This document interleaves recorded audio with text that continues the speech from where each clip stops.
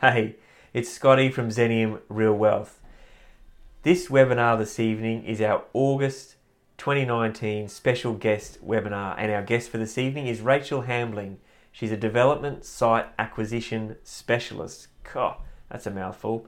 So Rachel is going to talk to us about development sites, finding development sites, what she does to find development sites. She's going to give us some of her top tools that she uses. They're online tools that help her decide very quickly whether a development site is any good to even take any further. She's going to give us some tips on how to talk to owners of, and therefore the sellers of development sites. She's going to give us some of those tragic stories that we all want to hear of what's done, what's worked and what hasn't worked. She's got stories in aplenty. So sit back and enjoy, because tonight you're going to learn from Rachel, and if you're interested in development sites, this is a must-see. So for the next 30 minutes, grab a notepad and a drink and enjoy the information from Rachel Hambling, Development Site Acquisition Specialist. This is Scotty from Zenium Real Wealth. Talk to you soon. All right, the first webinar of every month, we have a special guest, and tonight's special guest is Rachel Hambling. Hi, Rachel. Hey, Scotty. So Rachel, her special talent in life is finding development sites. In fact, she's that good, she calls herself a site acquisition specialist. That's a big mouthful, Rachel. So with that in mind, let's have a chat to Rachel tonight on how she got started, how to find good sites, what tools she uses, and then run through some her tricks of the trade. So Rachel, how did you get started in finding development sites? Well, it's probably, be about 7 years now, Scott. And I got interested in property development and how to build wealth with property. And I just started to have a look around and find opportunities. And yeah, it just sort of built from there. And we started getting some small sites where we would do some joint ventures and put DAs, and then we'd flick them and pass them on to other developers. And yeah, so that was sort of the starting point of finding development sites. Okay. And so it was a bit of a passion for you. I mean, it wasn't just something that you went, I stumbled across. Like, it was something that had you done other property things before? I'd done some basic stuff, but I'd always had a real passion around property development and investing in property. I knew it was a great way to build wealth, but I didn't really know much about it. So I started off doing Robert Kiyosaki, and obviously reading his books and doing his programs online and different things like that. And that sort of got me started. And then I would just sort of reached out to different groups and other developers and different mentors and sort of went from there. Okay. All right. So was it easy to break into? How did you find your first site? Oh, well, a lot of, I won't say a lot of hard work, but just a lot of consistent work. So we'd sort of focused on a particular area that we wanted to target. And I always say that as a good way to start when you're doing property development or looking for really good sites is find a couple of areas that you're really interested in and focus on those areas. So become a site or an area expert, they call it. So, know the agents in that area, look for opportunities, drive around the streets. We used to put letters in letterboxes, and actually that was my first site. We actually, that site was in Bulimba. Yeah. And we sent a letter to the owner, and we'd identified that it was a good development site there was a few reasons behind that.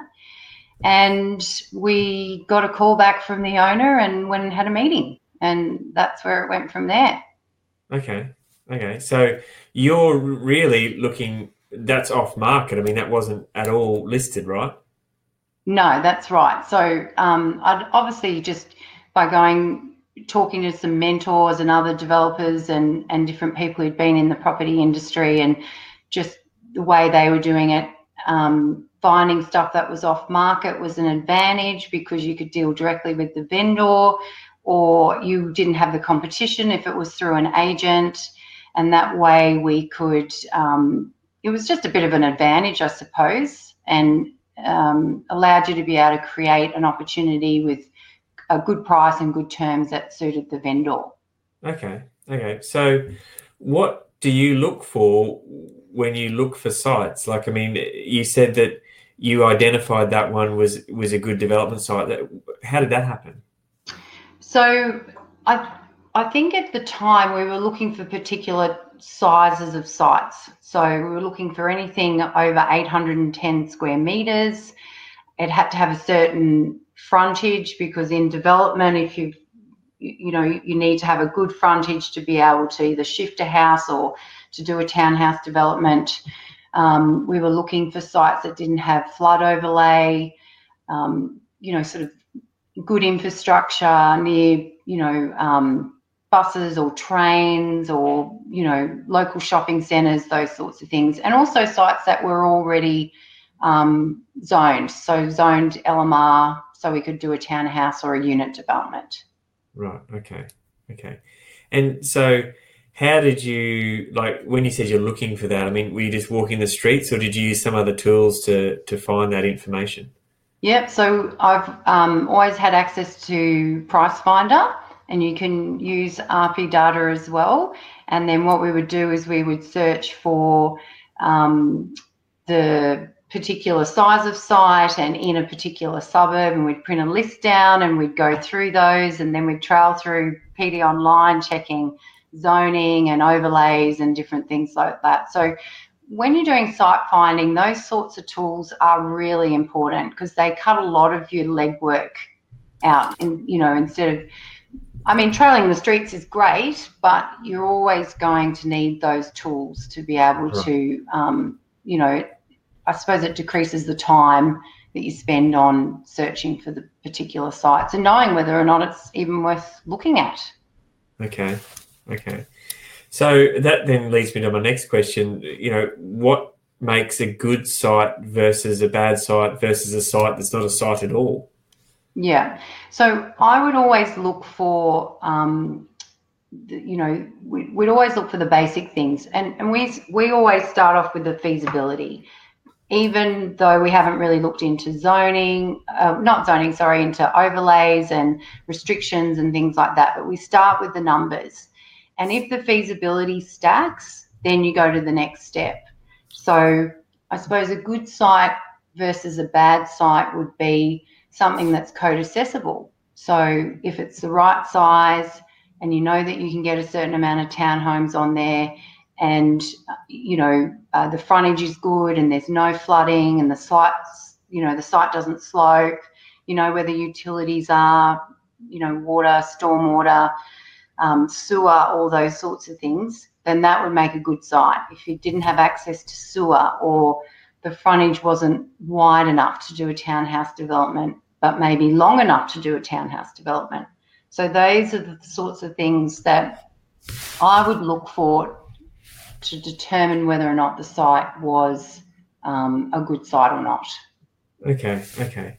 So that to me sounds like a whole bunch of looking before you even get to letterbox dropping. Yes. Yeah, it can be. I think once you get quite familiar with your area, it does become a lot easier to trail through that, but that takes time and hours and effort and experience, and even for the simplicity of knowing how wide a driveway needs to be, down the side of a character home, or what your setbacks need to be, or if it is in a character zone, how you actually have to have the buildings designed, so there's so many little sort of intricate details that and it's usually that sort of work is the tedious sort of stuff. Yeah, okay. So you've located a good site with using your tools and looking at the overlays and that sort of thing. So is the next step door knocking, letterbox dropping, or do you approach an agent? Like, what do you do? Well, you could do it a couple of ways. Definitely, if you feel confident enough to door knock, I'd say go and knock on the doors. If you know through RP data or price finder that the owner lives at home, then I'd be knocking on the door. If it's a rental property, then I'd be sending them a letter, and asking them if they're open to discussing a sale. If you didn't have any luck there, I'd approach either a site finder or an agent and get them to go and contact the owner or knock on their door. Yeah. Okay. So you make contact with the owner, and in that first example, you use your first site at was it Brisbane somewhere? You said Bulimba. Bulimba, yeah. So and you'd letterbox drop for that, and you got a call. So yes. then what? You say, hey, I want to buy your house. Yeah, so we just talked to them about what their needs were. So why were they selling? And it was two sisters, and their parents had passed away, and that house was left to them in an estate. So they wanted to sell it. They knew it had development potential. They'd sort of been with an agent before, but wasn't really happy with how they'd marketed it. So we'd talked to them about the fact that we knew developers. So we went and sat down with them, had a meeting, cup of coffee, and built a relationship with them. And that's how we ended up getting a contract on the site. Okay, that's cool. Yep, all right. So you would find a lot of sites, and you'd send a lot of letters or door knock, whatever, and you'd get a lot of no's, I'm assuming, like, oh, go away, not interested in this sort of mumbo jumbo. About how many sites would you look through?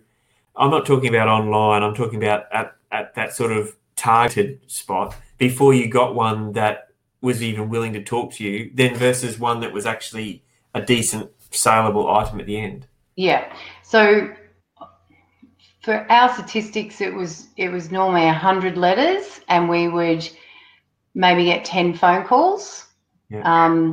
Very rarely would I get someone saying, no, bugger off. Some of them were just a bit curious and wanted to know more about it, which I'd be very willing to just have a chat to them. It was always good practice when you get cold calls from people you don't know. Yeah. But probably maybe 3 to 5 of those would be serious sellers. But the process of elimination there was around their price, their terms, and whether or not the site really could be developed. So out of that 100, you get 3 to 5, and then out of that, you get what, 1, 2? At least, 1. I'd say 1 that we would be able to put under option or contract, and then pass it on to a developer. Okay, so from 100 down to 1. All right, that's good. So then the next stage, which you just touched on, is contracting that site. So if you're still not sure of exactly what can be done, but you want to tie it up, or now that seller is obviously fairly educated, going, oh, well, could be development now because you've had that discussion. How do you tie it up so that they don't just go to the agent or do it themselves, or whatever it is? Yeah, well, you can do, there's a couple of things you could do. You could do a heads of agreement. You could do an option agreement. You could sign it up with a contract with a rescission clause, and make sure you enter into that in the due diligence time so you don't get double stamp duty.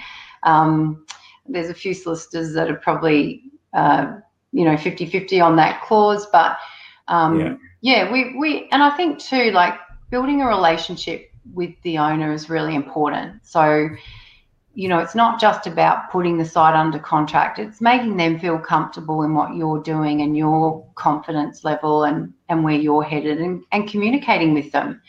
If you don't communicate with them, they don't know what you're doing. But I'd always make sure every couple of days I'd be in touch with them, let them know what was happening, where we were up to.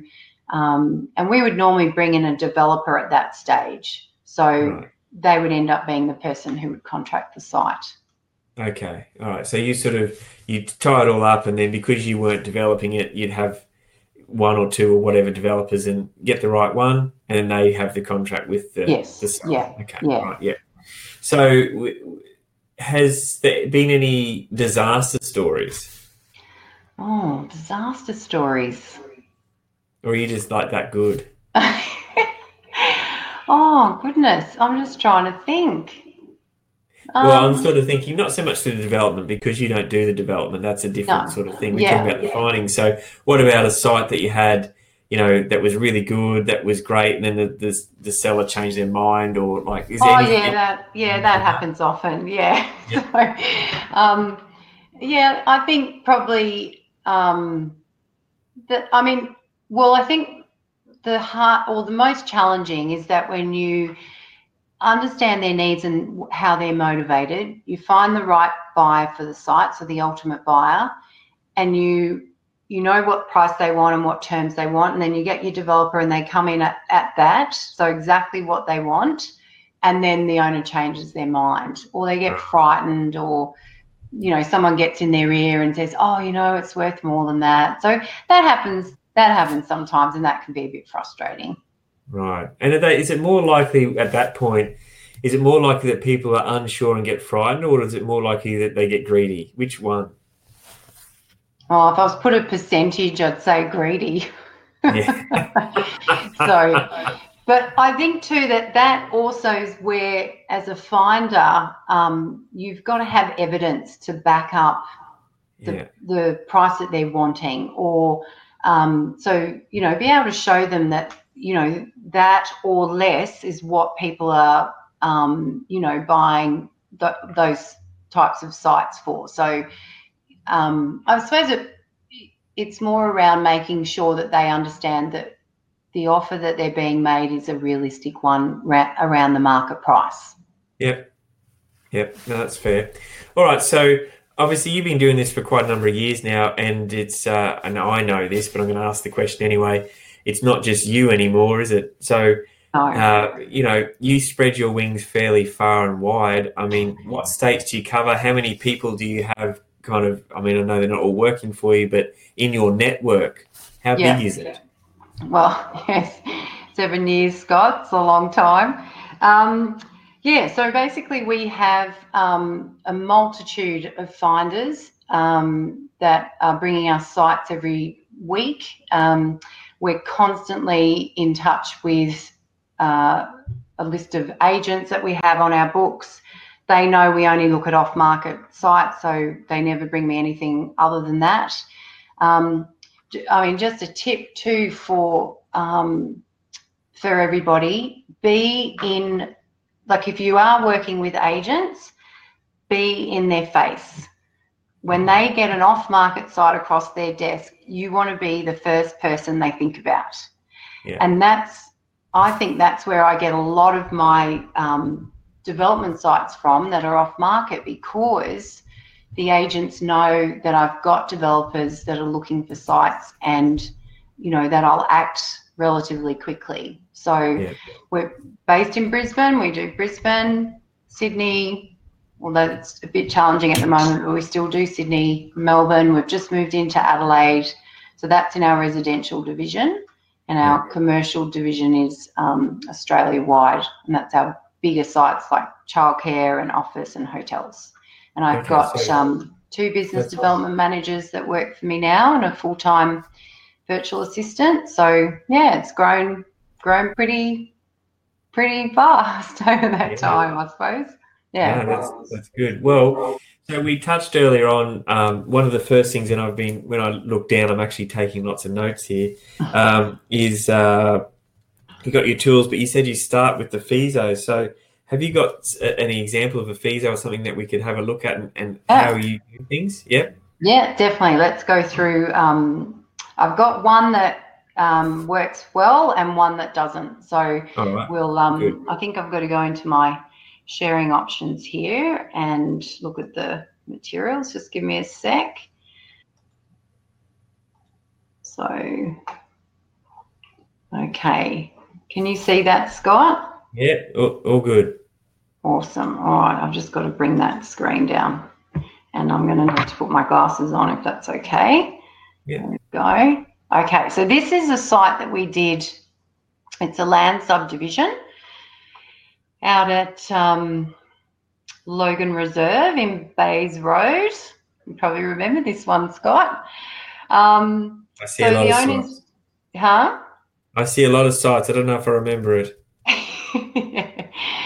So this was a really good little land subdivision. We were going to get about 82, it says up there in the corner, lots from this site. the house on it was very old, and so we could pretty much just demolish that. So the owner wanted $3 million, as you can see. So we put that in, and the FISO calculates your stamp duty. Yep. And then we always look at the end sale price. So you can see there that establishing 82 lots between 400 and 600 square metres, then we were able to get I think they were around about 210 at the time. This was actually a pretty cool site because we already had a buyer for the lots that after they'd been developed. So it was almost sort of 82 pre-sales really. Wow.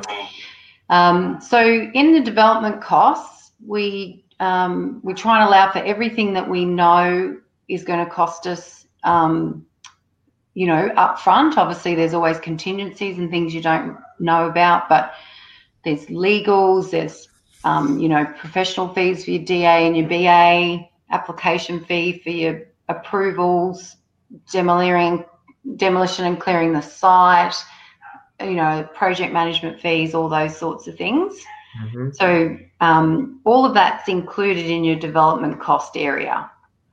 And for us, when we run our feasibilities, it's just to find out whether or not the site works, to see whether or not we're going to spend any more time moving forward. Because everyone does their FISOs different, right? So this is just so you think that the site is okay to take to your developers. Is that right? Yeah, it's just a benchmark. Yep. Everybody, all my developers run their own numbers. Yeah. So anyway, so we can see down there it's about a $10 million development cost, including interest, and there's a little over 400,000 for contingency. Yeah. And then I've got the sheet here because that's not come up properly on the page there, but it just basically calculates the total cost of the development plus the land purchase price. So your total cost about $4 million altogether, which you can see there on the screen. Yeah. We also allow for GST. You can't see that, but it is in the feasibility. And then the net profit return is 23%. Okay. So with the pre-sales in place, that was a pretty good risk-adverse site for that developer. Yeah, for sure. Yeah, so that was a good one, that one. And I think the developer is the DA's already out on that one, so he's probably in the process of doing the civils as we speak. Okay.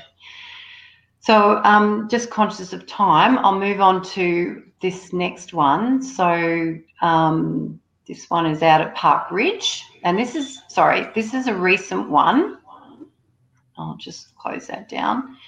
So this is a site that on face value looked like a really good development site. Great size, good frontage, flat block, not too many trees. Just the obvious things by looking at it looked like, this is a really good site. Okay. But at closer look, even after we did the numbers, I'll go through some of those things, but basically the owners, that 850 was actually not the price that they wanted. They wanted a little higher than that. We were going to keep the existing house because it was in a good position and then add on 10 extra blocks. But as you can see, by the time you scroll down from the resale price of that product and the cost to develop it, if you go to the next screen, it's only a 4% return. So in running those numbers, I knew straight away that there's really nowhere to crawl back from there. Even if you probably bought the site for $150,000, it still wouldn't be worth developing. So and in closer look, just even on the site there, the site was covered in biodiversity and flood overlay. So a bit of a challenging one, but it just shows how a feasibility is such an important tool, like really, really important, and to be able to understand those numbers, how they work, in knowing, whether or not it's worth spending any time in investigating that site. Yeah, no, that's good.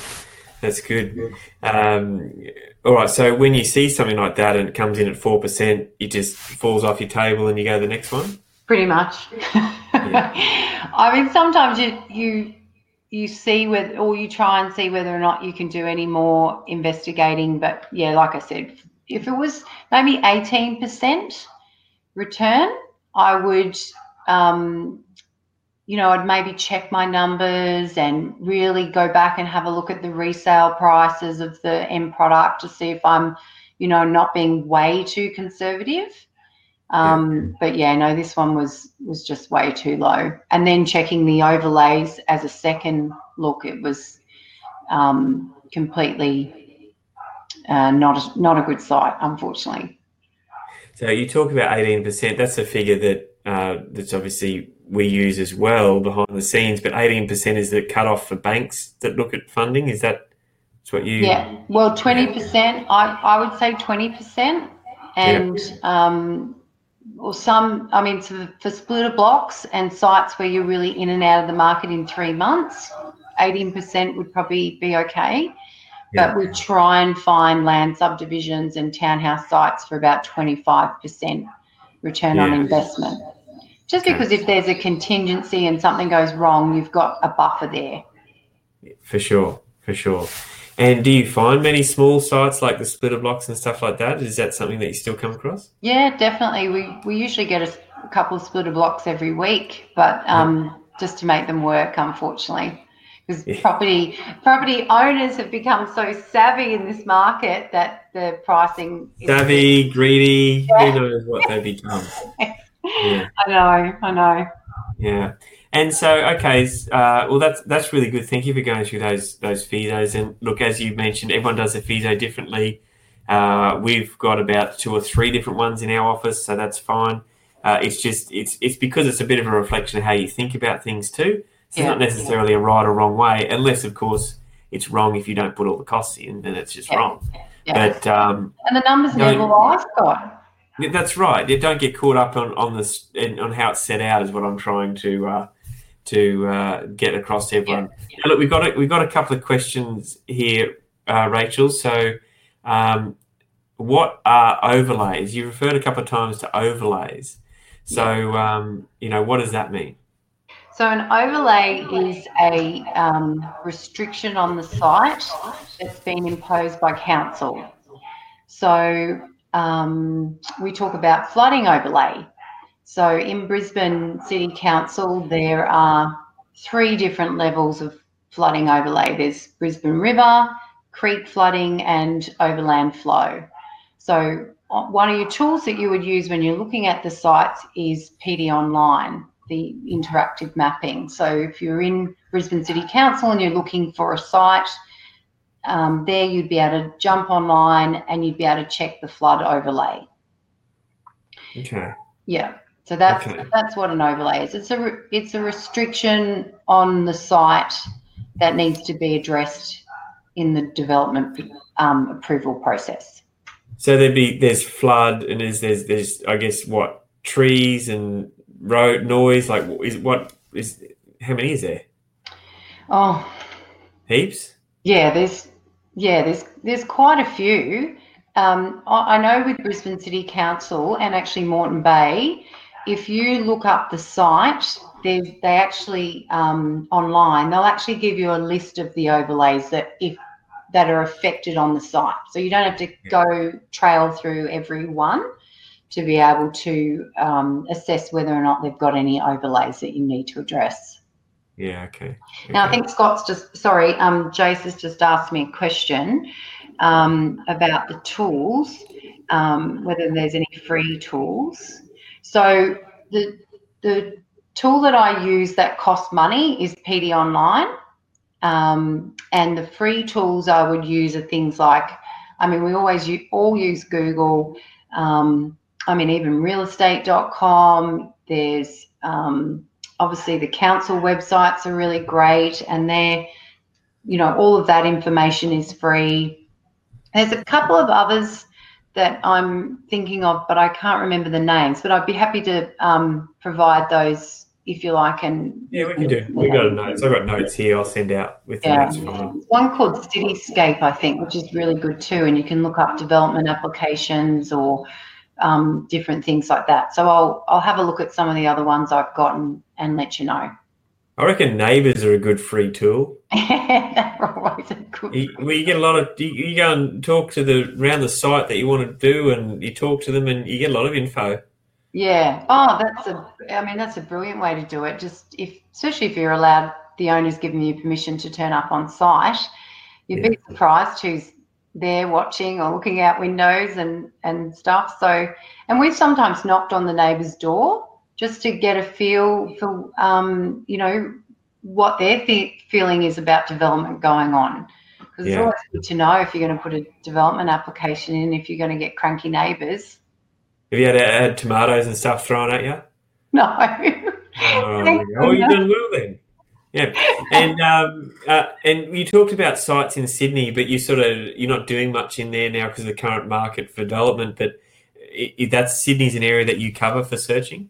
Yeah, so at the moment we're focusing more on townhomes in Sydney, small unit developments, and then to the other extreme would be hotels. So we're finding that we can still get some of those sites to work if they're in good areas, close to facilities and good infrastructure, and so those prices are starting to come down for the buy-in, but they seem to still be stacking. Yep. Okay, that's great. Well, there's any more questions? One more question here. We've got, in a previous webinar, we presented a small lot subdivision. Do you prefer small developments and why? Oh, that's asked to me. Okay. Well, we do small developments because we're not a big developer, and the small infill sites are, and Rachel can perhaps make some comments on this, is whilst they can be pricey per square metre or per lot, generally speaking, there's less of them, so you have a better ability to sell them out quickly compared to buying a 100 or a 200 lot subdivision. Is that your same take, Rachel? Yeah, and I think too with the, especially if you're, within 10 kilometres or even 15 kilometres of your central CBD, I think that does reduce your risk when you go to sell at the end. And you're targeting more of an owner-occupier than you are an investor. So you're going to do a nicer product, you're going to market it well, and you're not selling off maybe trying to sell off 30 townhomes. You've got, maybe a home in the front that you might renovate and sell off, and then you might have two really beautiful, good sized townhomes in the back, and you'll have no problems on selling that. Yeah. No, that's right. And we like the small ones for that reason. Between 8 and 15 lots is a good manageable size. Once we get above 20, 30 lots, it's the same thing but more, but it's the exit strategy that we're not particularly a fan of, being held with a whole bunch of lots for a long period of time. Yeah, but that doesn't mean there's not people out there that do that. I mean, there's plenty of people. In fact, I met a guy today who ironically turned up at my door. He used to live in our house like in the 60s, and he just was driving past and says, I have to check it out. He's got 8,000 lots in southeast Queensland in one estate. That's massive. So that's a lot of land. He's got a few years worth of sales there, I'd reckon.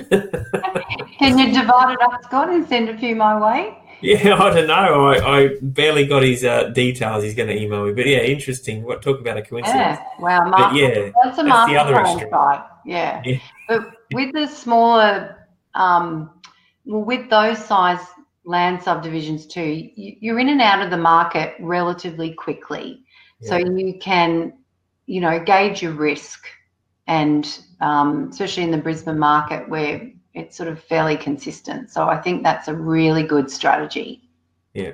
No, I agree. That's why we're there. All right. Well, look, Rachel, thank you very much for your time tonight. I mean, I've taken, a good number of notes, and I'll put them out, and with some of those top tips that you mentioned there and some of those other those sites and things that free tools that you use.